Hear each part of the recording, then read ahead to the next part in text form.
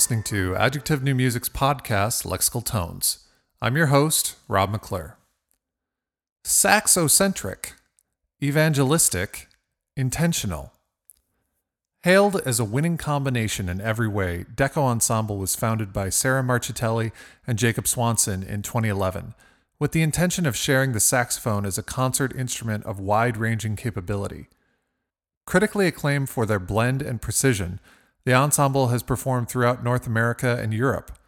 Presenting on concert series, television, and radio, the Deco Ensemble has collaborated with chamber orchestras, poets, dance companies, and ensembles in addition to all their saxophone programming.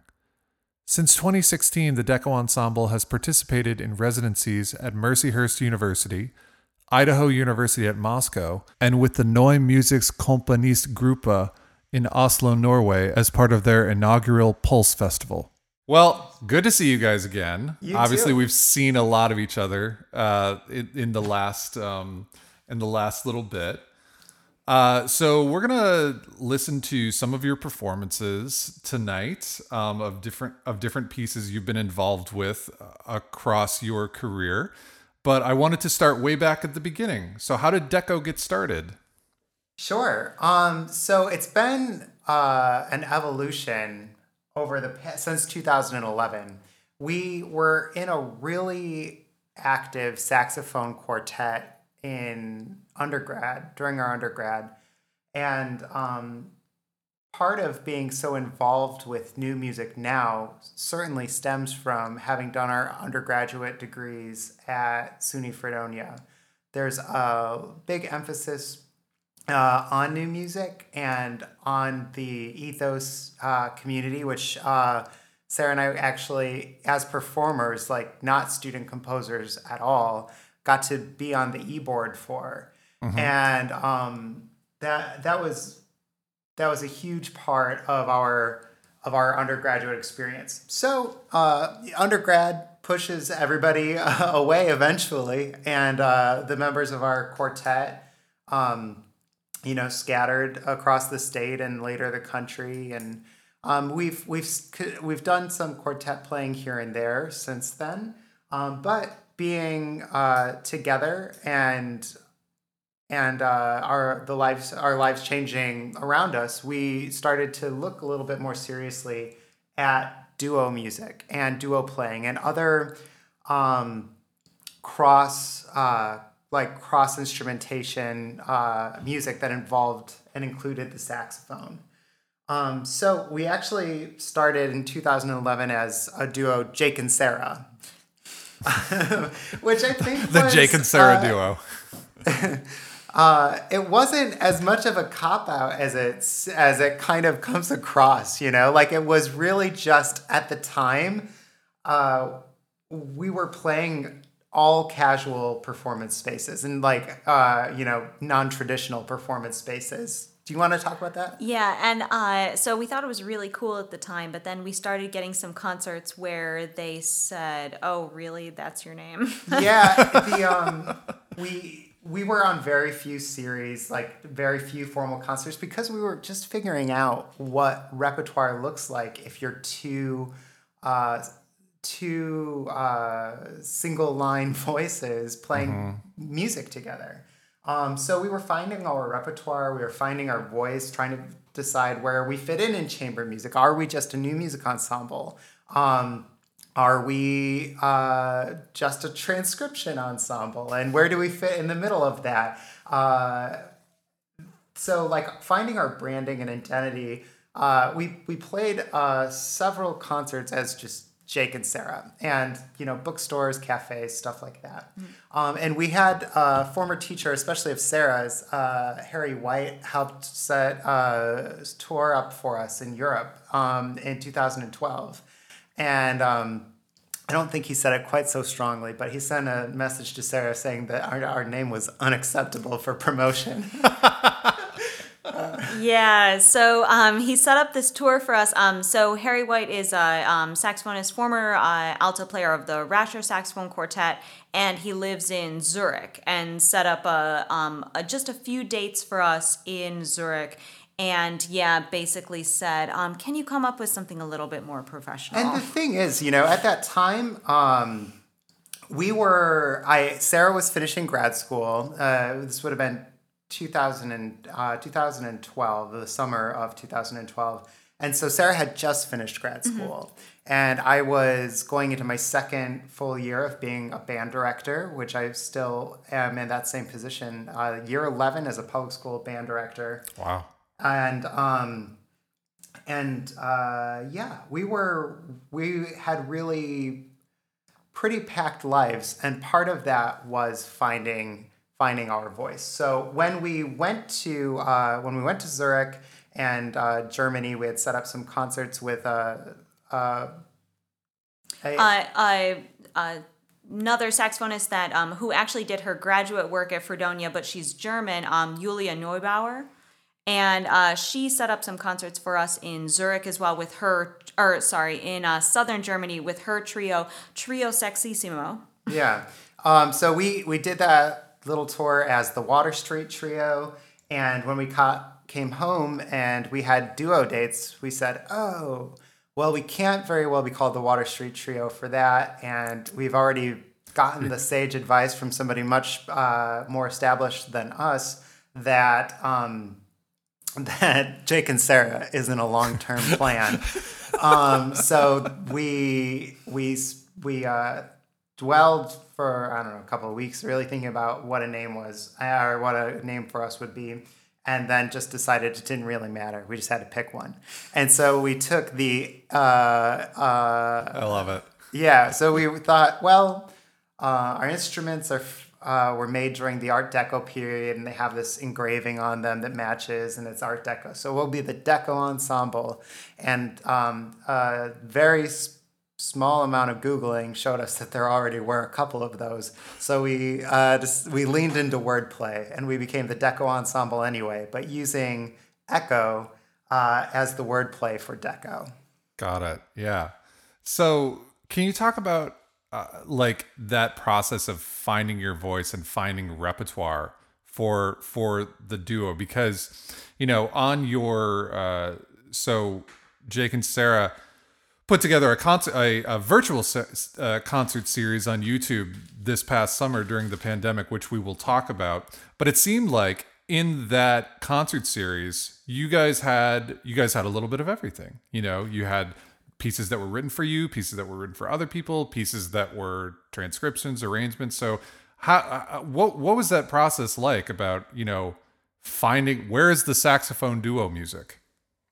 Yeah, that's, and that's the question that I think, especially to Sarah's frustration, I think we're asking ourselves all the time, is finding that identity. And so we're very excited to be part of the Adjective performance partner program. And when we were asked a couple of times, okay, a few short words to describe your music or a few adjectives to describe what you do. And my goodness, that was kind of a heavy lift. How do you sum it up when it seems a little bit like you've thrown everything against the wall? Just to see what sticks. But looking back, we've been at this for 10 years now. This is year 10 of Deco Ensemble. And in finding our voice, we've really leaned into that sort of evangelizing for the saxophone, for the case of sax, that the saxophone is this uniquely expressive voice in music production. And we have a really wide repertoire that includes a lot of new music for sake of having had done this for 10 years, but also a tremendous amount of transcription. And living in upstate New York, as we do, we spent really a lot of our careers playing in non-traditional venues. We've done some very typical residencies, some being saxophone-centric, others being new music-centric. But, we've also played in bookstores and some art galleries, cafe gigs, and a lot of interesting community spaces. Cemeteries. Oh, wow. Okay. Yeah, cemetery tours are big in this part of the world. Yeah. Okay. Yeah, and so we've had more than one cemetery on our venue, and two of my most cherished concert experiences have been at Cafe Lena and Hall Walls at Babeville in Buffalo. Those two venues, I mean, they're nearly completely disassociated from chamber music or new music. It's a couple of folk venues, but with so much history behind them. So we've really tried. I think it's the educators in us, both Sarah and I being very passionate about music education, and Sarah teaches at SUNY Fredonia and also Community Music School, Infinity Visual and Performing Arts. I teach at Gowanda High School and community college nearby, Jamestown, JCC. But that it's really the teacher in us that we have worked so hard to frame new music and transcription in ways that complement each other in a program, and in ways that invite the audience to be part of the music making in a way that is directedly, actively engaging. So as far as those concert series, really the biggest stretch for us from what we have done for so very long over the last 10 years and moving it to online from our home was learning the tech hurdles to it. Right, yeah. Neither of us are particularly computer savvy. And if anyone saw our second live stream concert, you will know exactly what we're talking about. You had a chance to see it twice. We started a half hour late, and then because of that, we did a reprisal on the next day.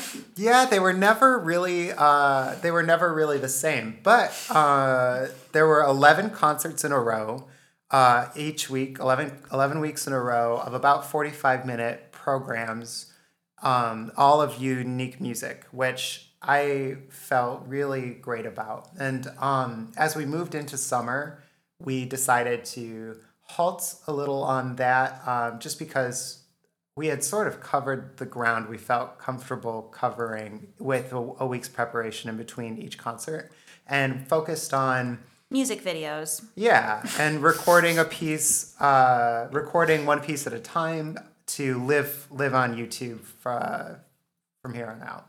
Yeah, I mean, first of all, the concert series, even though you claim to not be tech savvy, I was super impressed.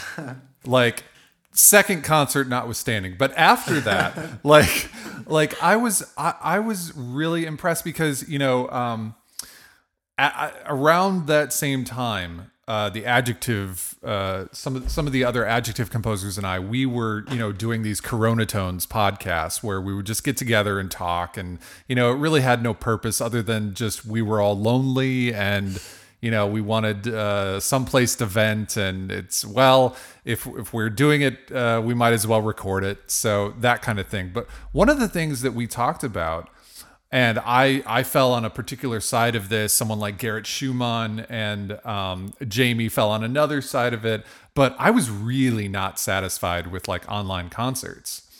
And it was mostly due to sound quality. Everyone was just going in on this is oh, we're going to have a Zoom concert. It's going to be amazing. And it wasn't. Yeah. And it's everyone spends so much time making sure the video is as good as it can be. They forget the audio. And I was actually part of some of those Zoom concerts where it's why are we doing this? It doesn't sound good. And then I started going weekly to your concerts, and I was holy crap, what are they doing? It sounds amazing. Thank you. Oh, thanks. So I think you guys should be really proud of the concert series you put on. And I have more to say about this later, but I think it was great. You know, Well, thanks. that's really kind of you. And I just think it goes back to, there's a scrappiness to Deco Ensemble. We have made a career of playing non-traditional music in non-traditional spaces to non-traditional audiences. And it's really been working for us. And so if it was just learning that, if it was just learning that new piece, one more tool to have in the box, that's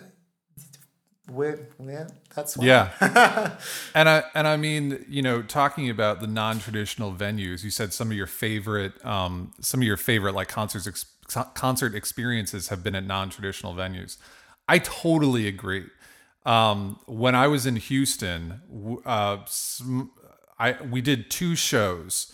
A couple composers and I got together for a concert, and then I did my own like solo show at this venue, and it was called the Orange Show in Houston. It's like this outsider art maze of a place. It's all outside, and my wife worked for the woman who ran the nonprofit that owned this. It's really an art environment, And so we got access to do it. We did a couple concerts, and I had this kind of like 11 or 12 piece ensemble that was like kind of the main part of the show, and then we had other things going on, other pieces. But not only the people that were there, but also the musicians. Like every single musician that was part of that show, whether they were in my piece or my other composer friends' pieces, they all said, this is the coolest concert we have ever been a part of.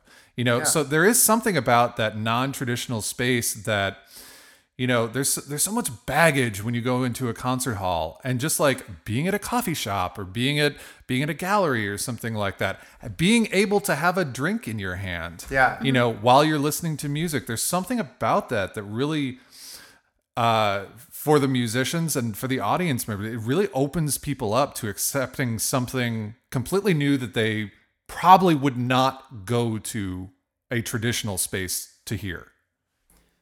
One of the things that I find in non-traditional spaces, or when we bust into spaces that are traditionally for other music making and play new music, if there is an expectation on part of the audience or on the part of the performer,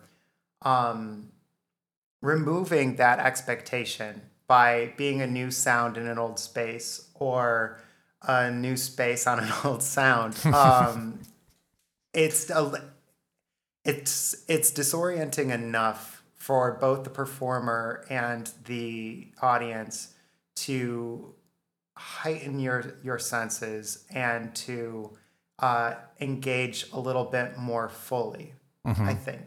Yeah, I definitely agree.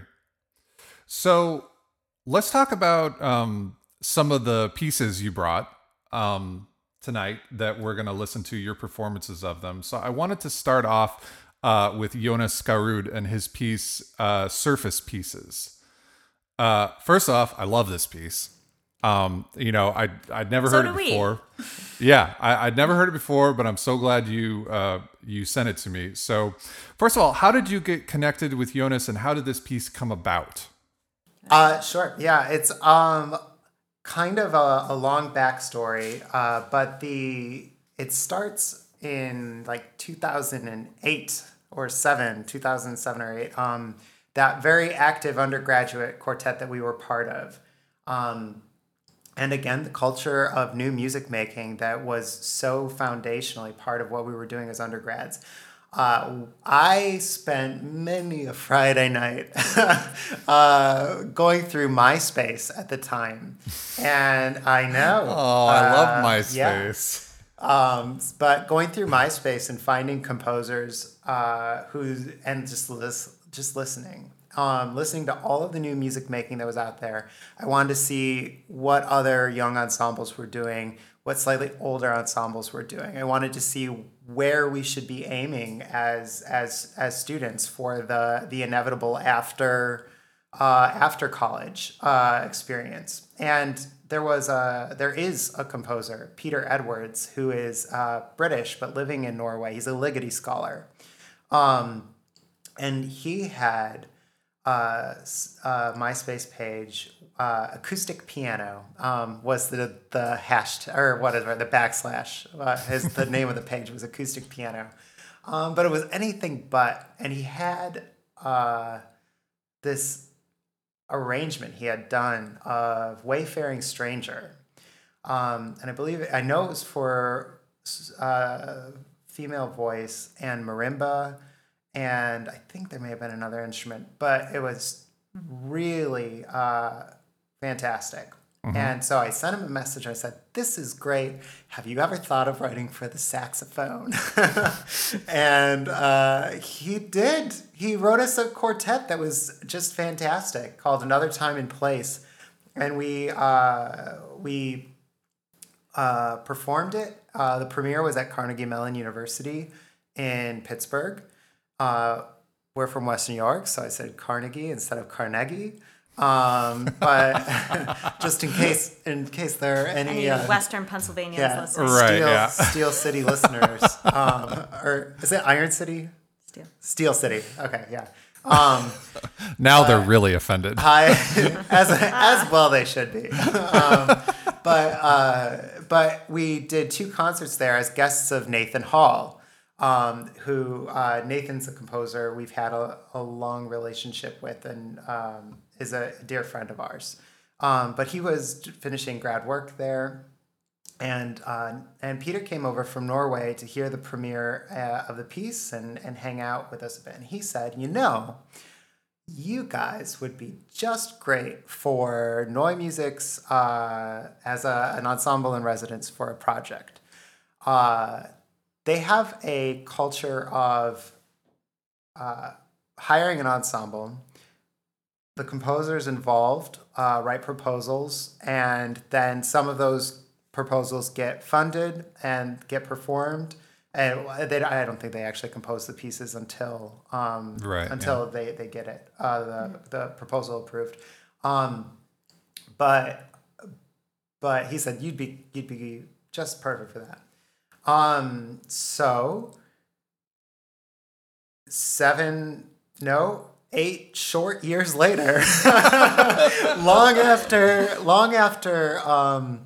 the undergrad quartet had sort of gone the way that undergrad quartets go, and we were deco duoing. We had maintained contact with Peter, who had graduated out of this program. Yeah, aged out of the group. So the group is specifically to bring up young composers, or not young composers, new composers. Yeah, you can only be part of it for 5 years, and that gives you access to these specific grants to help launch your composition career. So Peter had been long out of it, and he was married and had a couple of children, and he had a full-time job at the university working as a Ligeti scholar. But he had helped us maintain contact with this group he had been a part of, and it was a couple of years of planning, but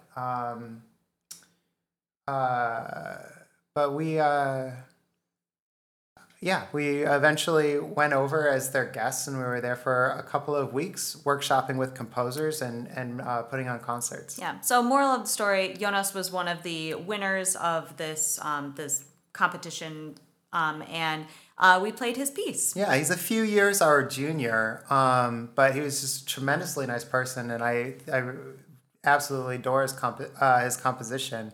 And he actually has been awarded another grant to write a solo work for me in 2021. So that's another relationship that we've been maintaining and advocating for his music as best we can through the saxophone, and really enjoying fostering that performer-composer relationship. So this piece, Surface Pieces, kind of what's going on with it? Kind of give us a rundown of how this piece works. So developmentally, it's 11 short pieces tied together. So there's a little bit of thematic motion throughout, and it's essentially a textural deep dive into the sound colors of the saxophone. So it uses, every extended technique we offered and then some, but that's really the relationship that we enjoy with composers. We want you the composer, Rob, The royal you. Yeah, exactly. One as the composer, we want them to share their vision of the soundscape, and we'll figure it out. So the bisbiglianos and timbral trills and microtonality, you threw kind of everything in there, and then we sorted through it at the time. Yeah, and I mean, for me, one of the, I think, aspects of this piece that I love the most are, you mentioned it's 11 short pieces that are kind of strung together, a taka. So it really doesn't feel like 11 pieces. It actually feels like 11 sections of a single piece in a way. And in that way, it has this very rigid, like, block structure. And I have to say, I absolutely love that about it. I do too. It reminds me, it's kind of Stravinsky-esque in that way, like, here's something, no transition, here's the new thing. And, I don't know if you've ever heard music by Dan Trampty. Yeah. So I think what he does is kind of similar in that way, but I just like pieces of music that don't do music things. Like to transition is a very musical idea. I agree, and I really with this piece in particular, which the recording. I was going through things, and we had just come off of these 11 concerts, and we were in the process of making some recordings. So it was kind of tough to decide what to send along. But there's something about this piece that, to me, it's music you can see because of the texture, the textural quality of it, and because the two voices are in continuous interaction. But the linear respect from one point to another, it's not it's not telling a story, but you can see it. I think. Yeah. If that makes sense. Yeah, Sarah, like what do you love about this piece? So, like Jake was talking about, I think that the primary idea behind the piece is exploring different textures. And so I think that he does that really well, and that each little, and Rob, as you said, like block of the piece is so different. And I think that so much speaks more to, more to human emotion, that like we go through these like different times, and then there's not necessarily a transition between this and the next one. Mm-hmm. And they all, it's not like they're all equally of equal duration either. Some are like 10 seconds long, There's one in there that's basically like the length of your breath. Yes. And I think that's what makes the piece feel so good, is that it's not kind of beholden to these, 4-bar structures or 8-bar structures, or like, oh, it's got to be 15 seconds and then this, but it's really like it's well thought out, and there's just something about it that feels good.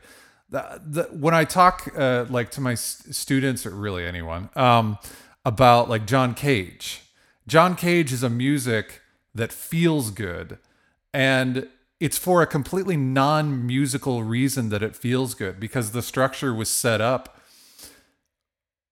without considering like musical time, So in this way, this piece is like, it's doing a non-musical thing, and that makes me love it as music even more. Well, and it's a little bit also, I think of like Webern, like it's no more, no less than it needs to be. It's just exactly where it needs to be. Yeah, exactly. I I didn't make that connection, but yeah, now that you say it, like that's it is, and there's something so like something so matter of fact about it that makes it kind of beautiful in that way. You know, it's not trying, kind of like you say, it's not trying to be something it's not. It just is. You know. Yeah. And yeah, it's great. Yeah. Well, let's listen to it. So this is obviously the Deco Ensemble performing Surface Pieces by Jonas Garud.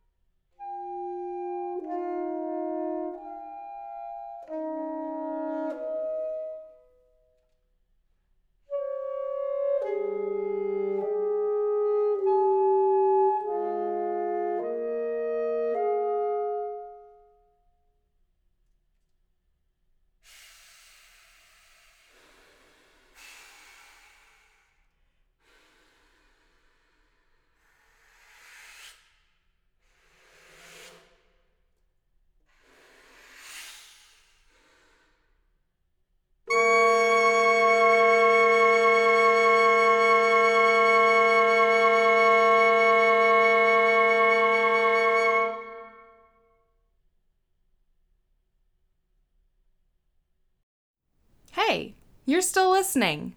Thank you. Do you want to stay connected with all the creatives at Adjective New Music?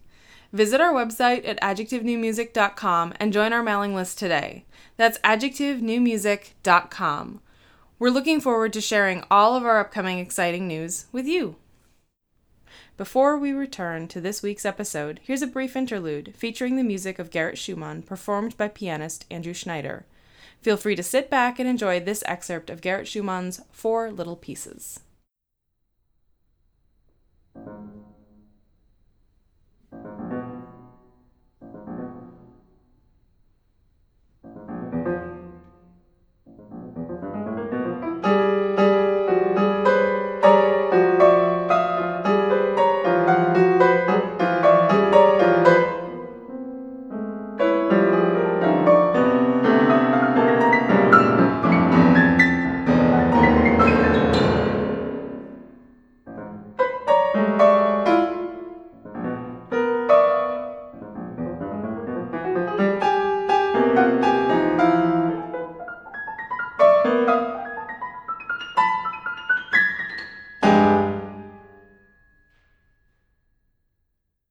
And now, let's continue this week's episode of Lexical Tomes. Okay, so this is weird interviewing you about a piece we collaborated on together. So we're next going to talk about my piece that I wrote for you just this past spring called Flora. So I guess one way to begin would be to ask you what your initial impressions of my music were when we first got connected, and then I guess how did that compare to what I eventually handed you was Flora? This seems like something where we could get a wrong answer. I don't think that's possible. Okay. I mean, to be totally honest, like we of course found a lot of your electronic music, and the wind writing as well, the flute and soprano saxophone piece we had listened to several times. So we had every confidence in your ability to write for the saxophone. But that being said, I think I am. First of all, we're totally grateful for this piece, and I'm. And it's going to be a piece that stays in our repertoire for a long time, which we're really excited about. Yeah, it's absolutely and I'm really excited about that too. Yeah, so. Good. But I was surprised by the second and fifth movements in a very positive way. I just there's a tremendous amount of music there that is obvious if you play it for a while, but is not. You've done a beautiful job of allowing the performer to experience the music without over dictating. And also you let me get away with some things in rehearsals. So I decided when we went to record, the slippy, slidey, dripping quality in those movements stuck. So there, for a lot of people who, composers in general tend to be quite matter of fact about what they want. And I think it takes a certain trust, and we appreciate that, to write something that has enough breath in it to modulate the way that those two movements in particular did. Right, like to allow for interpretation from the performer as well. Yeah, especially when you're working with composers who tend to work with a lot of electronic music. Except for the technical glitches aside, it becomes a pretty predictable and pretty reliable music to program and perform. So to have something that breathes so well, was a real treat. Yeah, I mean, I think to your point about electronic music, and that's kind of how you you like your first impressions of me were. There are those composers out there who are like only electronic composers, and of course there are those composers out there who are only acoustic composers, and some of the like electronic composers I love the most are those like they only do that. But then again, there's still a ton of acoustic music that I love, so I really find myself like in the like right smack in the middle, and that's kind of where I always want to be, because I feel like, there was I was doing this piece for low brass trio, and then we kind of we made it into a wind ensemble and low brass like soloist kind of piece. So it was all the same music. They were playing their same parts, but I orchestrated it out to have a wind ensemble behind them. And I remember one time after a rehearsal, the tuba player, he turned to me like afterwards and he was like, "Wow, you really know how to orchestrate. I wouldn't expect that from you as an electronic composer." And I was like, maybe it's because I'm an electronic composer. Sure. Like, Yeah. so having like, I never want to really step away from those two worlds. And with like in electronic music, you get to be like really nitpicky and like work on something, forever to get it just so and just right. But then again, I think expecting that same level from working with actual living human beings is, that's not, it's not realistic, and it's not what it should be about. So the second movement you're talking about, I think it was, a couple days before the premiere performance, when you posted a link on Instagram, you were just playing your part, Jake, for the second movement. And I was like, oh my God, that's exactly right. Like, I don't know how that you saw into my brain from what I put on the page to play it exactly how I wanted it to be. But that's the beautiful thing. That's the beautiful thing about it, is that, and I mean, you didn't do that every single time either.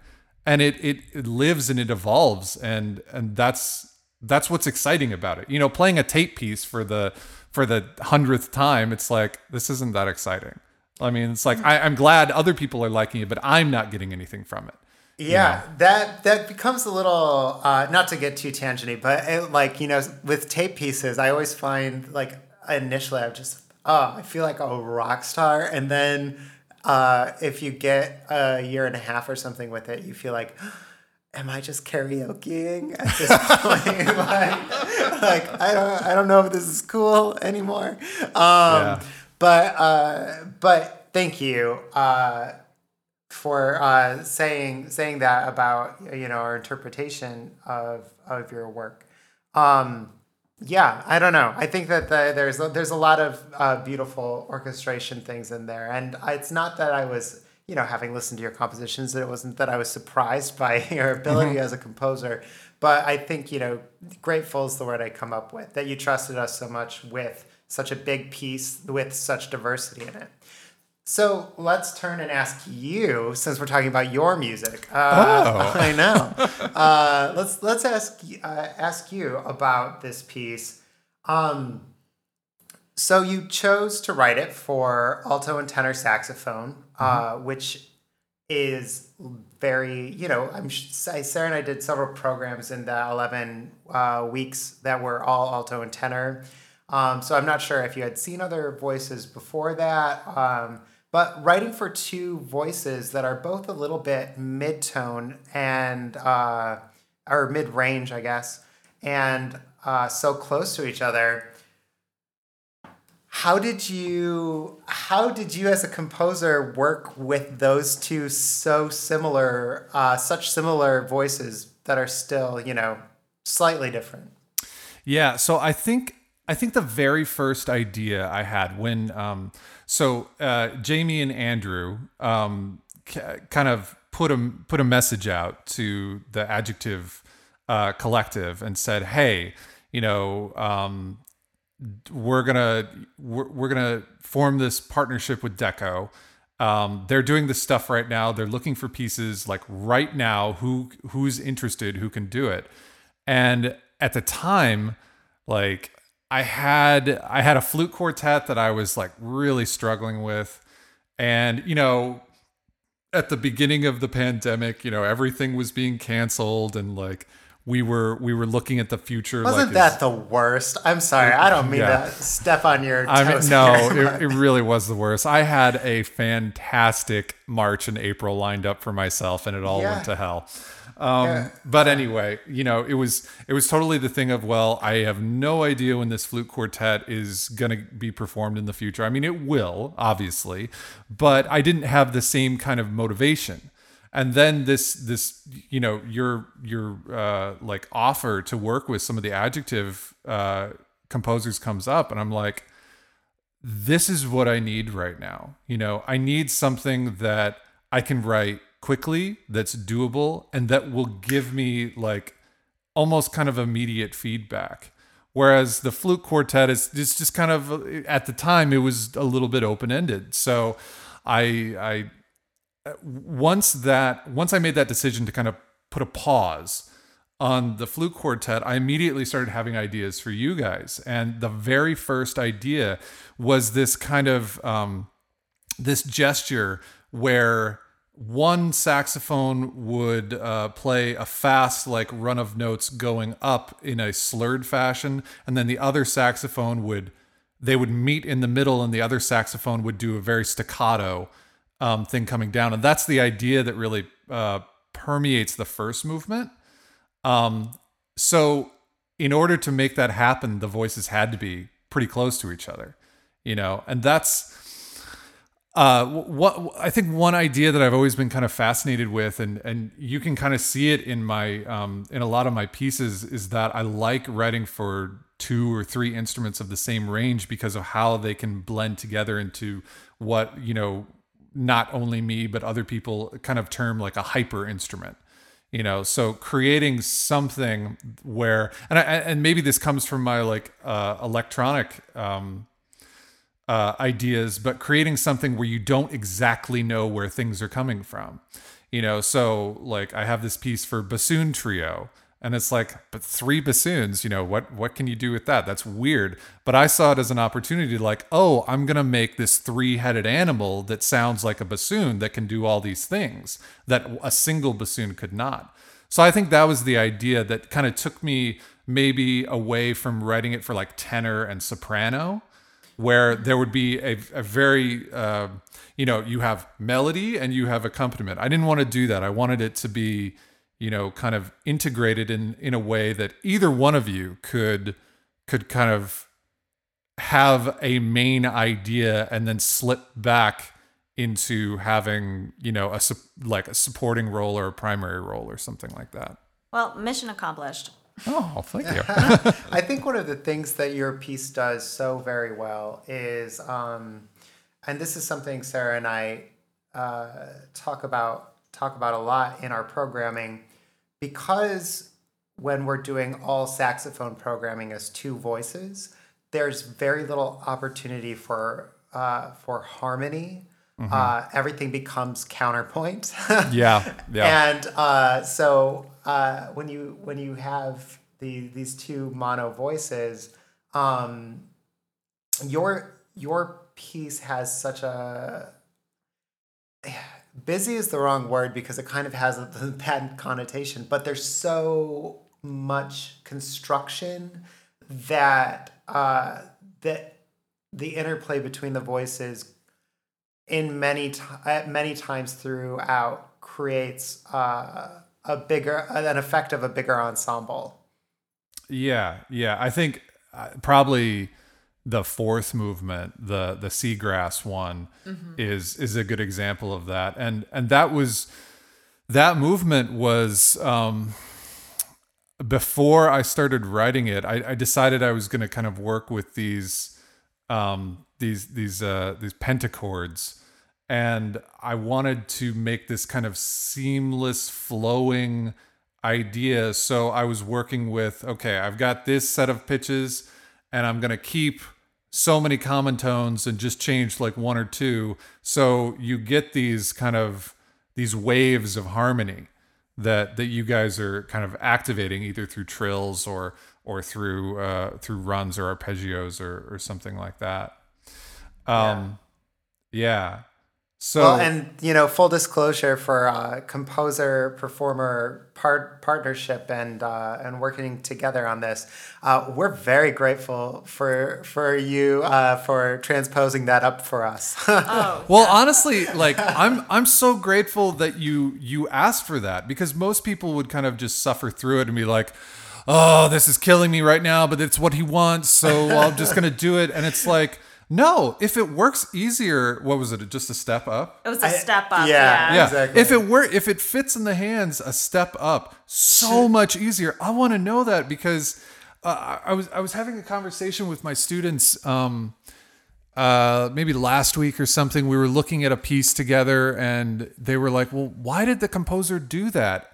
And we kind of got into the fact that, well, some composers they want to hear a little bit of the struggle, for the musicians. They write it in such a complex way, not so that that you play it perfectly, but that your attempt is actually what they're after.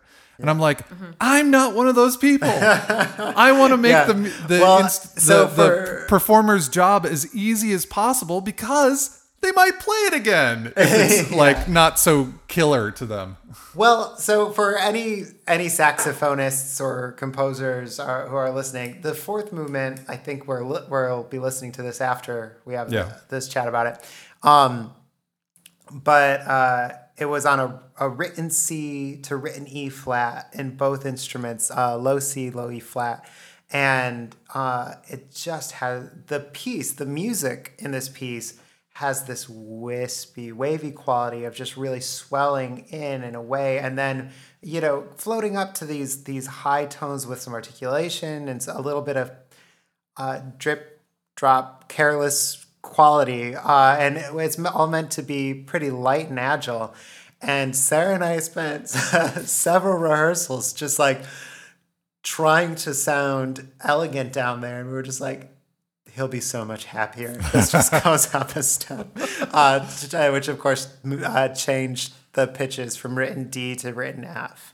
And so you've got a very attainable altissimo lick in there, alto saxophonists, but it's much it's just it suits the character of the movement so much better. Yeah. So thank you so much for working. Well, I wouldn't, not being a saxophonist myself, I wouldn't have thought about that. I would think that like, oh, it gets too high, so I don't want to push it too far. But I mean, obviously, that suggestion made the character come through so much more, and it just kind of made it go.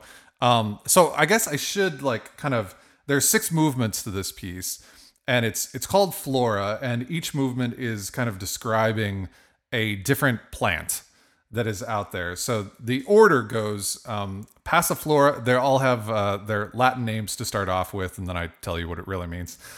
So Passiflora alata, which is the red passion flower.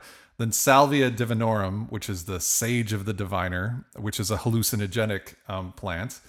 Strelitzia reginae, which is the bird of paradise. Poseidon. I can't even say it. Posidonia oceanica, which is the one we were just talking about, Neptune grass. Rothica miracodes, which is blue butterfly bush. And the Echinocactus grisone, which is the golden barrel cactus. So there was a specific reason why I chose these. I mean, a kind of overarching reason why I chose these plants, and it has nothing. It didn't have anything to do with them specifically. The first one, I was looking for a red plant. The second one, I was looking for a purple plant, because my initial idea for this was to do something with the color wheel. Like, that's how this all got started. So at the very beginning of the pandemic, I was helping my then kindergartner, now first grader, with a art project that she had to do for online kindergarten. So she was supposed to watch a video on like the color wheel, and kind of like it had a little bit of color theory in it. And then she was supposed to watch a music video by OK Go. And I mean, their music videos are just like super like bold, and it dealt with color in a really interesting way. So that idea of like color theory kind of was sticking in my head. And I mean, I could go back to my initial notes on this, and I think there's a note that says something about color because I wanted something to, I knew that I was going to write short miniatures for this because we had talked about that, and I wanted something to kind of group them together, and I didn't have that yet. And I was like, oh, color wheel, like maybe something about the colors, but that just seems kind of like vague. I need something like specific. And my wife, ever since we moved back to the States from living in China, she has gotten super into plants.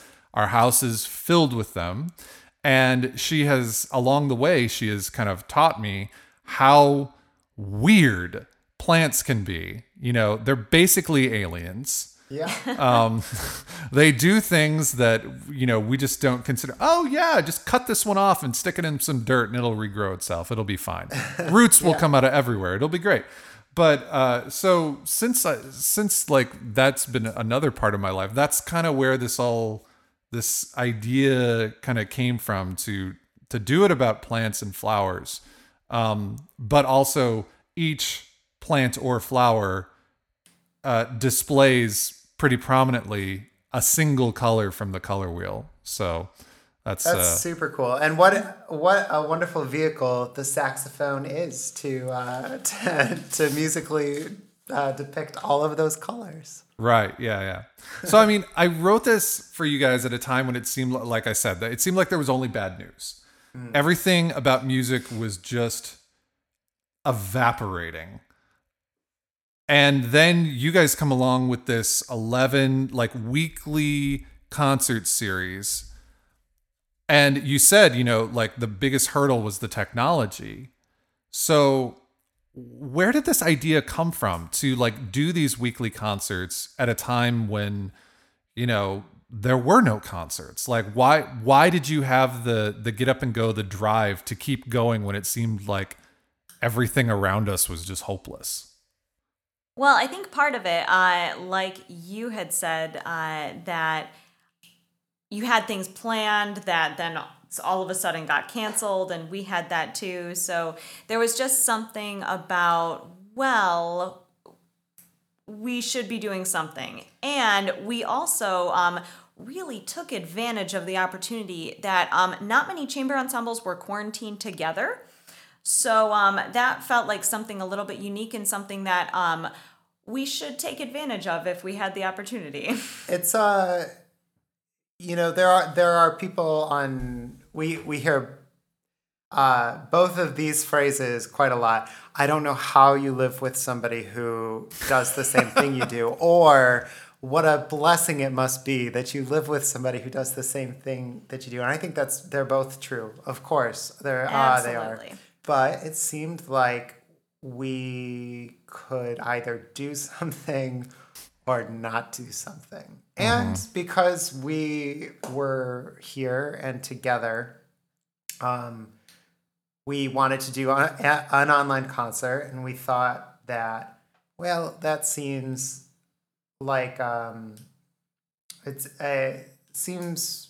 it's a big undertaking to do a whole duo program. So why don't we do mini concerts? And so we aimed for just 30 minutes, a little check-in.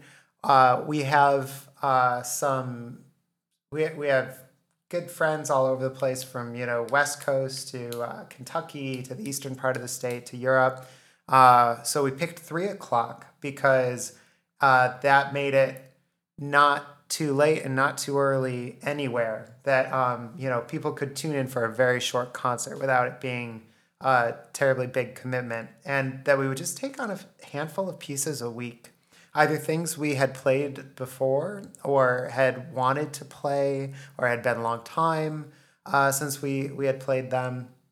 And then we really just leaned into it. and we were very lucky to have the opportunity to connect with so many people. Our average weekly view, the first one was like 25 people or something, and then by the middle of the series, we were having like over 100 views on a week's concert, which, like, when you're used to playing bookshops and cafes, is pretty great. Yeah, right. and honestly, just meeting new people, we wouldn't be here right now if not for you as a composer and us as players looking for an outlet during this time. You know, the likelihood that our paths would have crossed and that this piece would have come to be is pretty slim. Because everybody's terribly busy, you know. You have commissions, and we had concerts, and it's a tough time to feel lucky for anybody, especially if you're in the performing arts. But be smart enough to try, and if you whether it's putting on concerts in cafes or bookshops or residencies or in your own dining room, just trying to reach out and connect and share what it is that we care about. That was enough to make it a mission in itself. Yeah, and I think that, one thing that kind of I took away from this situation of working with you guys is, when that email came, and I could have just as easily said, I'm too busy, I don't feel like it, blah blah blah blah blah. But when I first moved to China, my sister-in-law, who had already lived there and was like, we were crossing paths. She was coming back to the States, we were going over there. And she gave us some advice, and it was just say yes, like whatever. Do you guys want to go out to this restaurant? Yeah. Do you want to try this weird thing? Yes, I do.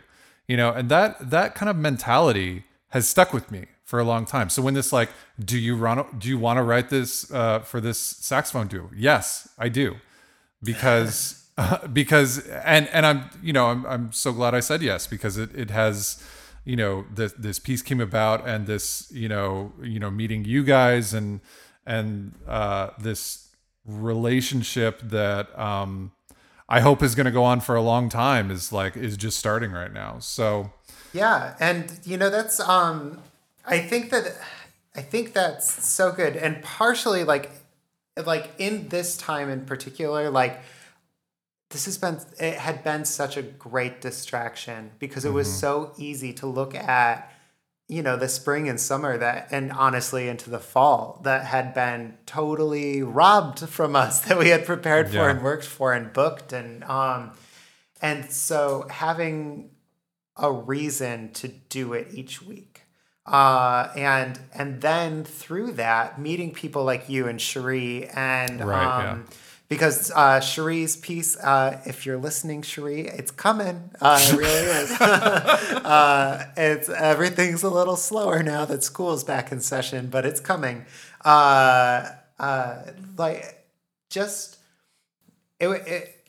a battery. We were just recharging it, and I think that just saying yes and putting it out there, saying yes, and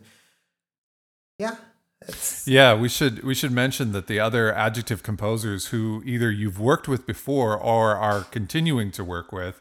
So on the concert series, you played obviously this piece by me, and then you had a previous piece that Andrew Martin Smith had written for you. You had two. And you also had a piece by Andrew Cody, who it wasn't written for you guys, but you kind of took it up, right? Well, Ulterior Motives wasn't written for us, but we had digitally become acquainted with his piece, and just again, in finding because that piece is really old. I think that's 2012, or 2010 maybe. But in finding saxophone duos and pieces we wanted to play, I saw a YouTube recording of it or something and sent him a message and said, we want to play this. And then we had played it a whole bunch of times, and we had programmed it as part of our proposal at the Navy Saxophone Symposium one year and posted about it on Facebook. And Andrew said, "Oh, I'm here." And so we went out for coffee, and it was at that point we said, we've played this piece probably 24 times at that point. We're going to Norway, and it's as part of a composer collaboration. But we are deciding part of the program. We really love this work, but would you consider writing something larger? So he wrote Consequences of Our Common Good in 2016 for us, and we premiered that in Norway. Yeah, and then, like you say, there's going to be a new piece by Sheree Van Manen, and Jamie is writing a piece for you guys? Yes, and we've also... and we've played her soprano duo Crossed before. Yes, right. And then I've played... we've both actually played her solo saxophone piece with no name.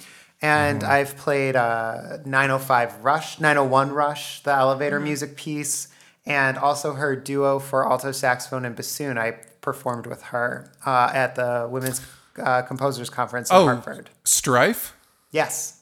And then Garrett Schumann is also writing a solo work. Or, I don't know how backburnered it is, but we've had a couple of Zoom meetings, and I've played from soprano saxophone, infant crying for him. Imitating the sounds that his child makes.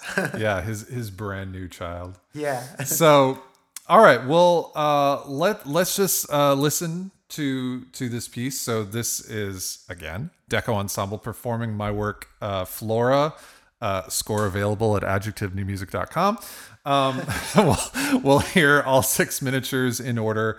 Passiflora alata, the red passion flower; Salvia divinorum, the sage of the diviner; Strelitzia regina, bird of paradise; Posidonia oceanica, Neptune grass; Rothica miracotis, blue butterfly bush; and finally, Echinocactus grusoni, golden barrel cactus.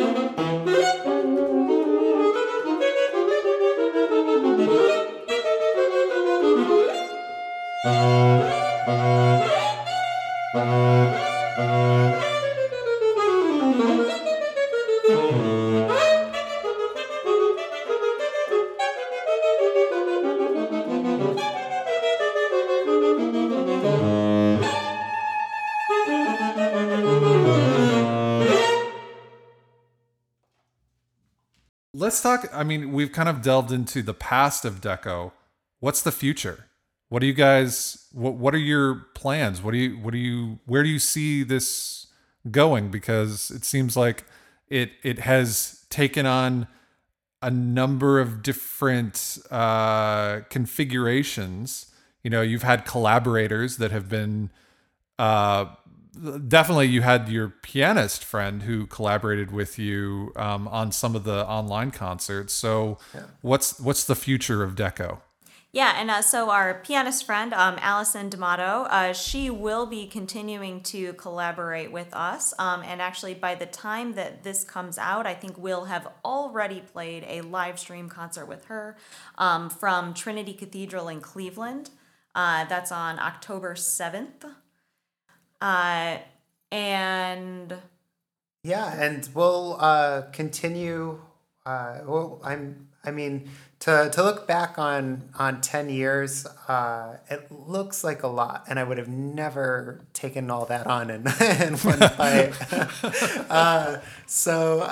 Predicting the future of this group, I think our mission very much remains the same, and that is to go forth spreading the good news of the saxophone and what a flexible voice it is. Well, and we have some longtime collaborators that I'm sure we'll be working with again, including Allison, including Catherine Peterson, the soprano vocalist.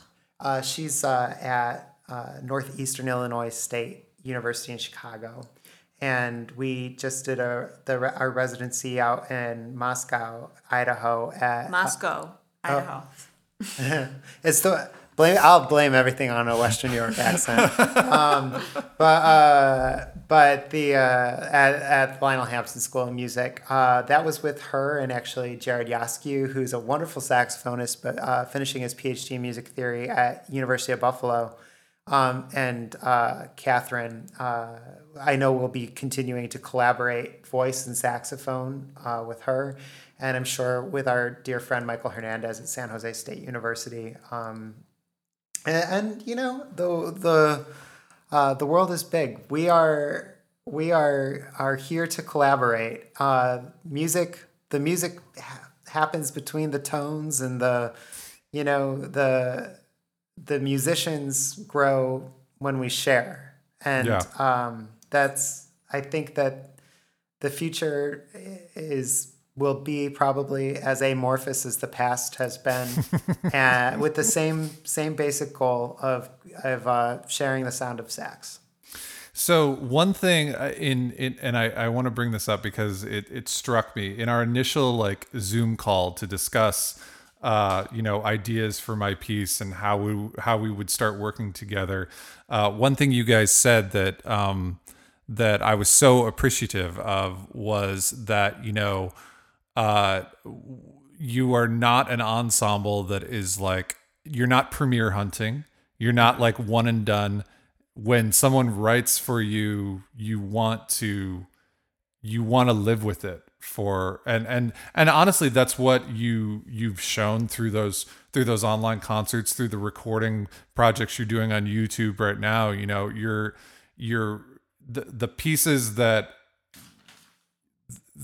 you have taken the time to learn, you know, to spend the effort and the energy, and your performing energy, your creative energy. You don't want that to go to waste. And I just thought that's so refreshing, first of all. And it's like exactly, you know, what we as composers are hoping for, you know, when we collaborate with performers, is that they will feel some ownership of this piece, that they can carry it on into the future. And it seems like that is something like that's part of your mission and that you're doing. When you look back at the last 10 years, it does look like a lot, but it's been a decade. And if you parcel those composer collaborations out over that amount of time and the number of concerts that have happened in there, I don't think we haven't taken pieces that we can't give 10 performances of at least, you know? And then there are other pieces that live with us for several seasons and years, or go away and then come back. You know, time is a punishingly finite resource. And there's no ensemble that can do everything.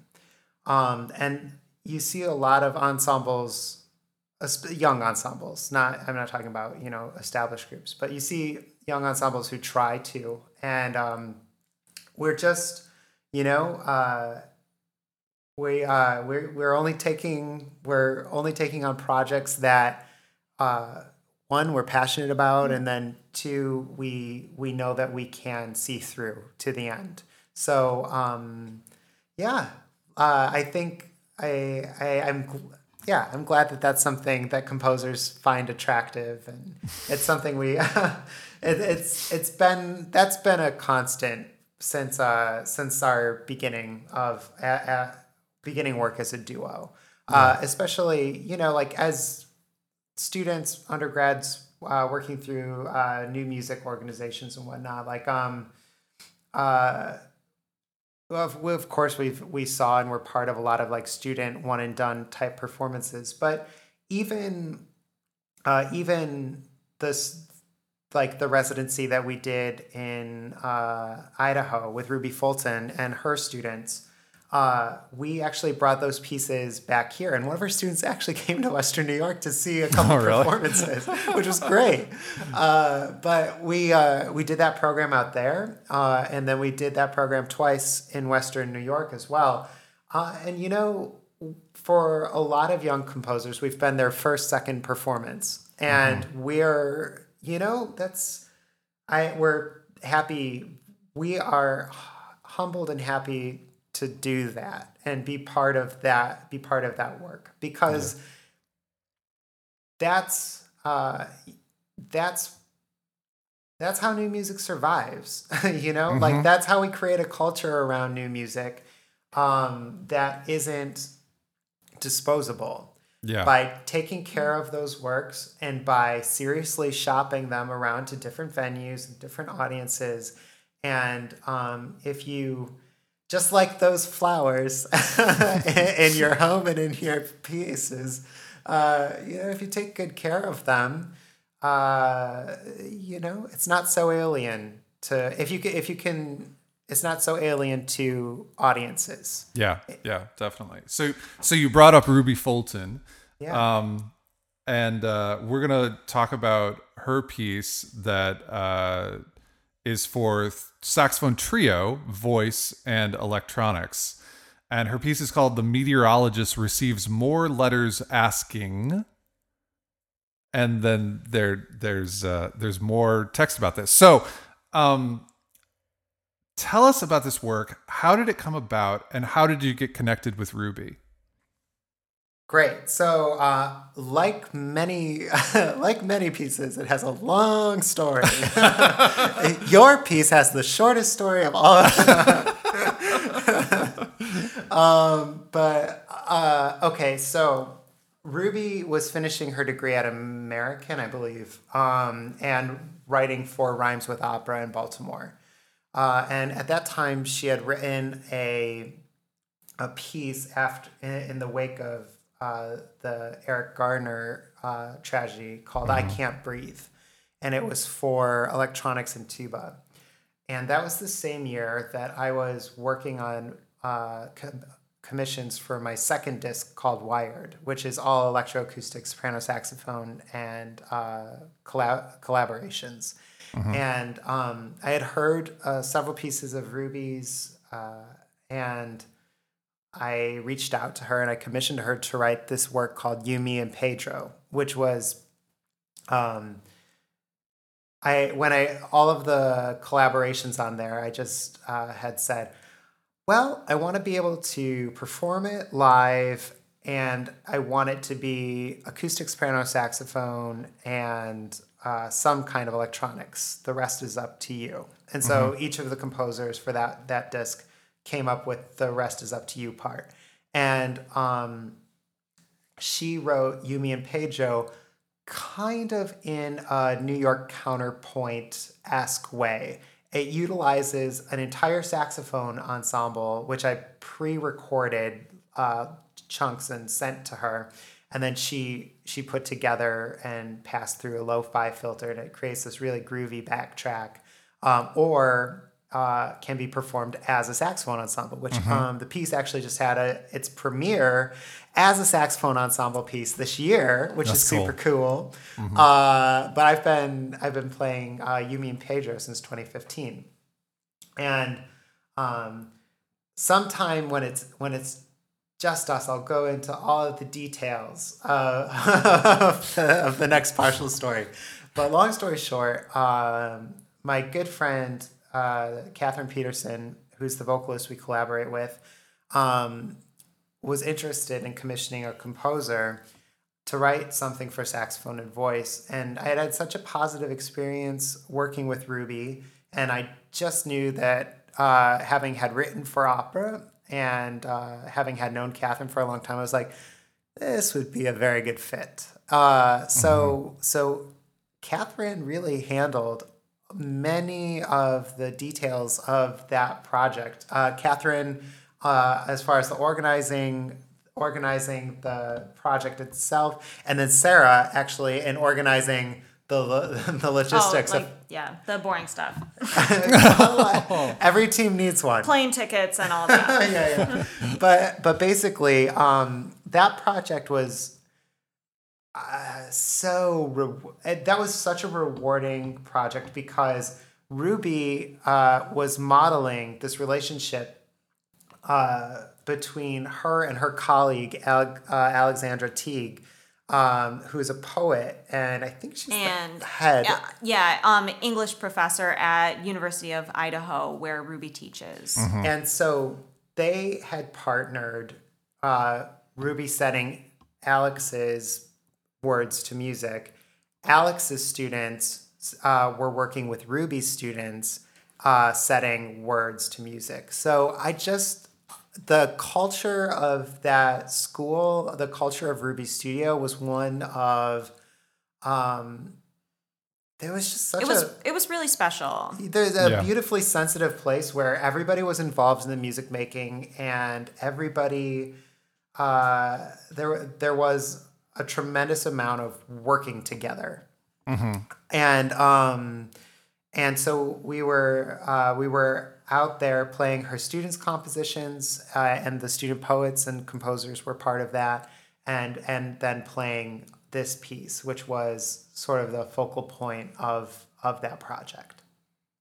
Yeah, I mean, when was this? A year ago? Well, I don't know. Time doesn't exist anymore. But at a certain point, I was out at Western Washington University for a festival out there, and my friend Charles Halka teaches at Sorry, it's not Western Washington. It's Washington State University. Western Washington University is where my friend Charles Halka lives, and I was gonna give a lecture at his place at his university, and then we were gonna drive over together. But we actually stayed with Ruby. So Oh, no way. Okay. yeah, I've totally stayed in Ruby's attic. Yes. So have we. Oh yeah, it's very comfortable up there. But Yeah, Cozy. it's nice. yeah, she is just like, she was just so nice, and she has so much energy and a warm personality. So this piece, it starts with kind of a more lighthearted feel, I guess, and then it takes a dark turn. Yeah. So like, what's the story behind that? You know, what are the words, and what is it about? Sure. So it starts very tongue-in-cheek. The meteorologist receives more letters asking about, can you name the next hurricane after my cousin? Like, she's a monster, and like all this stuff. Like, it's very, very silly and satirical, and then it takes that dark turn to talk about ultimately like the horrors of suicide. And through the poetry is absolutely stunning. The way that it transitions to that, and I think that Ruby's music really echoes that and intensifies that very well. But yeah, there's a clear contour that this piece takes. Yeah, and I think dramatically it was just, you know, when you hear, I think I'm paraphrasing because I can't quite remember the line, but there's a kind of counterpoint between the spoken text that we hear in the electronics and the sung text from the soprano. Yes. And I think there's a point where you know, like the naming a hurricane, and then it switches to soprano, Sandy Hook or Columbine. Yes. Or like, when you realize what's happening, it's like, whoa, what did I just hear? What am I listening to? You know, and that dramatically, I think it was very effective. Yeah, Alex was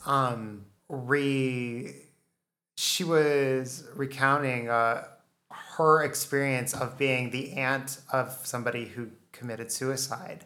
And I mean, obviously that's deeply personal, and I know that I watched the relationship between Alex and Ruby, and you know, Ruby took such good care of not only Alex's words but Alex through that, and it was a deeply emotional project to be part of, because we rehearsed it for Alex and then performed it, of course, for her a couple of times, and wanted to really cradle those words in a way that we so rarely have to consider as an instrumental ensemble.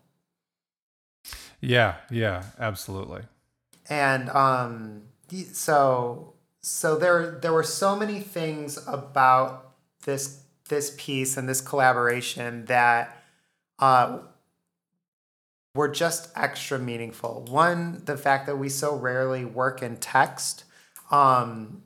Then two, the nature of what the text was about, and working with not only the composer but also the poet, and then combining with whether it was Jared at the residency or Michael in later performances, like another saxophonist, and then also a vocalist. And so there just couldn't have been more hands in this thing that was very, very much rooted in Deco Ensemble.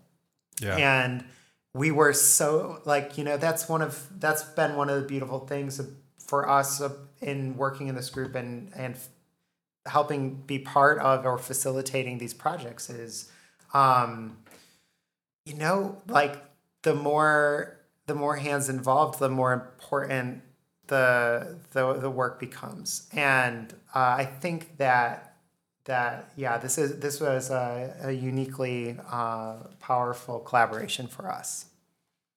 Well, let's listen to it. So this is The Meteorologist Receives More Letters Asking by Ruby Fulton, and it is Deco Ensemble with the soprano and extra saxophonist. Yeah, so this recording is a one take live recording from Roush Recital Hall in Fredonia, New York, and the vocalist is Dr. Catherine Peterson, and the baritone saxophonist is Dr. Michael Hernandez.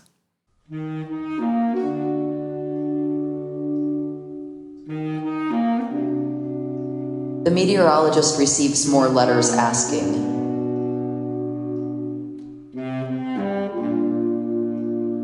Please name the hurricane after my cousin, who is a force of blow-dried hair and sorrow long as fake lashes, who crashes even parties she's invited to, folds sky instead of paper airplanes. Too few people get named that.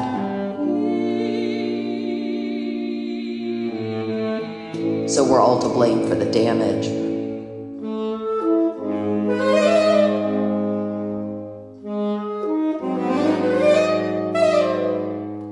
Hurricane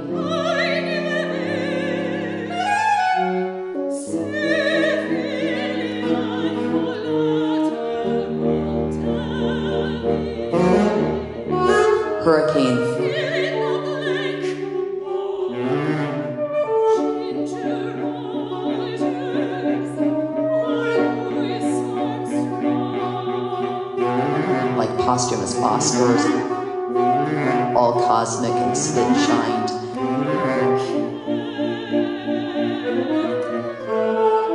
For that fucking slideshow, let's pretend we'll linger on every body. Call this one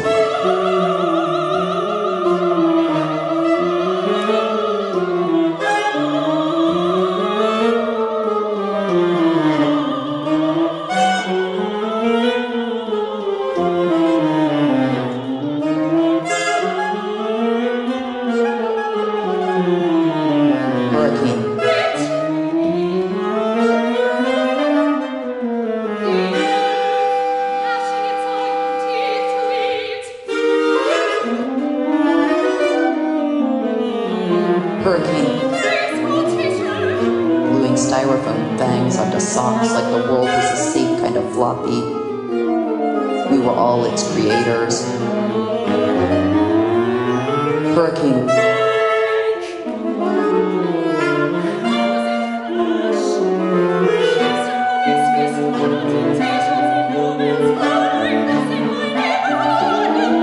Don't name it Spoon, please.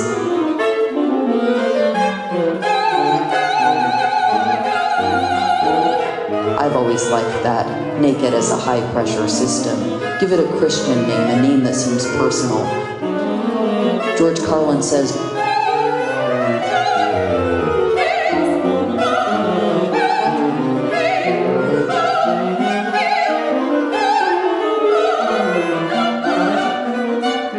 hurricane.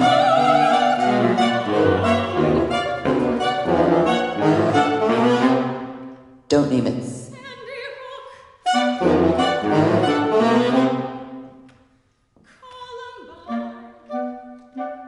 Places, not the people who died there. Wait till after.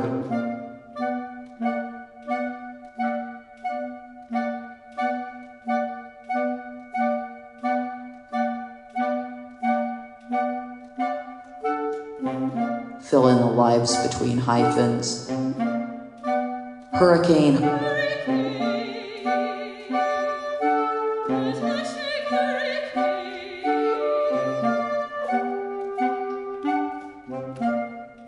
Please call it.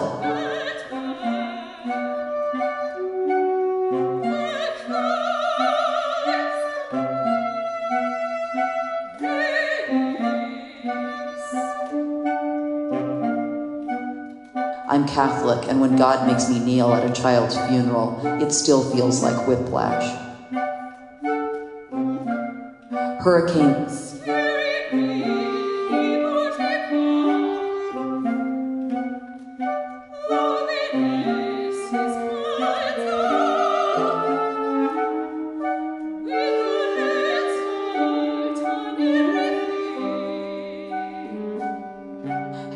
ever been in one, Mr. Weather? It feels nothing like Floyd.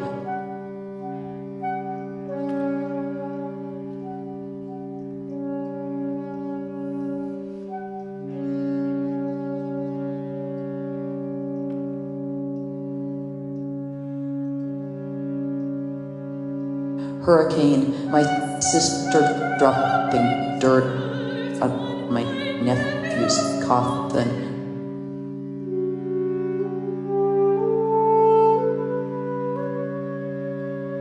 With the same leather glove she wears to feed the donkey he named as a boy.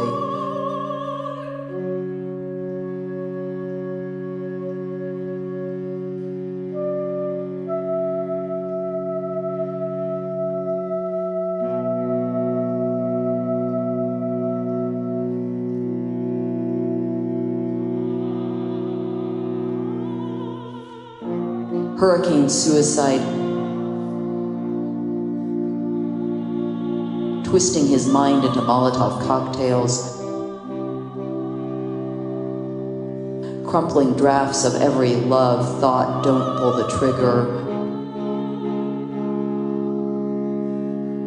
Hurricane Gabriel, Annunciation trumpet blown by Jehuli, spiral dead ends and glass notes. Hurricane Cora for the empty space. Plato says form passes through into form. Like the eye of a storm, a woman's body. My sister holding carrots out for Nej to crunch and nuzzle. Hurricane, because there is no choice but to imagine the unbearable, to bear it.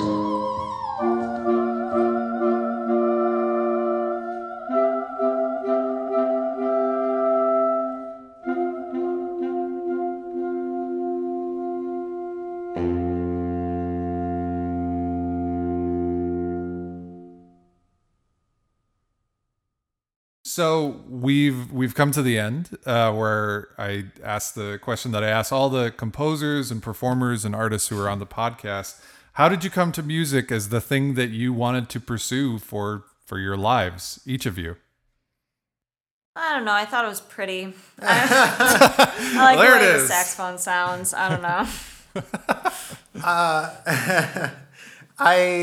I think it's a decision that I make every morning, honestly. And if I ever decide not to do it, then I'll do something else. And I always tell my students, if they're quite ambitious about music,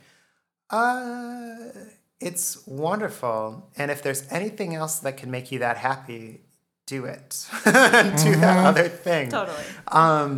Because it is a tremendous amount of heavy lifting, and sometimes the payoffs are either not obvious or not measurable, or you can scream into the void for quite a long time. So You have to love it.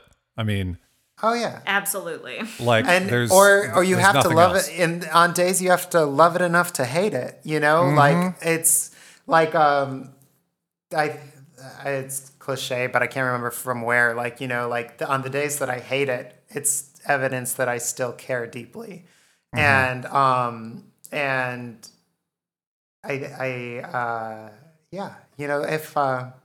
if there was anything else that I could possibly do with so much intention, I would probably do that thing. But this is it's just inside, and this has been the tool for getting it out. Yeah. Well, before we go, can you tell everyone where they can find more of your performances, recordings, where they can find you on all the socials, that kind of stuff?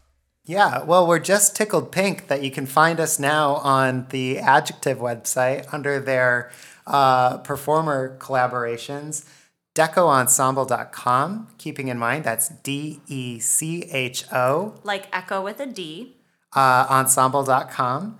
Facebook /Deco Ensemble, YouTube /Deco Ensemble. Subscribe to our channel. That would be great. And just know that if you are a composer who's listening to this, or you are a saxophonist or a student composer or a student saxophonist, or if ever there's a way we can be helpful or a resource in any way, we would love to connect with you. Yeah. We're kind of teachers first, and saxophone is our artistic outlet. So we're just here for the collaboration. Well, Jake, Sarah, thank you so much for doing this. Thank you, Rob. Thank you. It's been a pleasure. Thanks for listening. As always, if you want to find out more about adjective new music or lexical tones, please go to our website, www.adjectivenewmusic.com.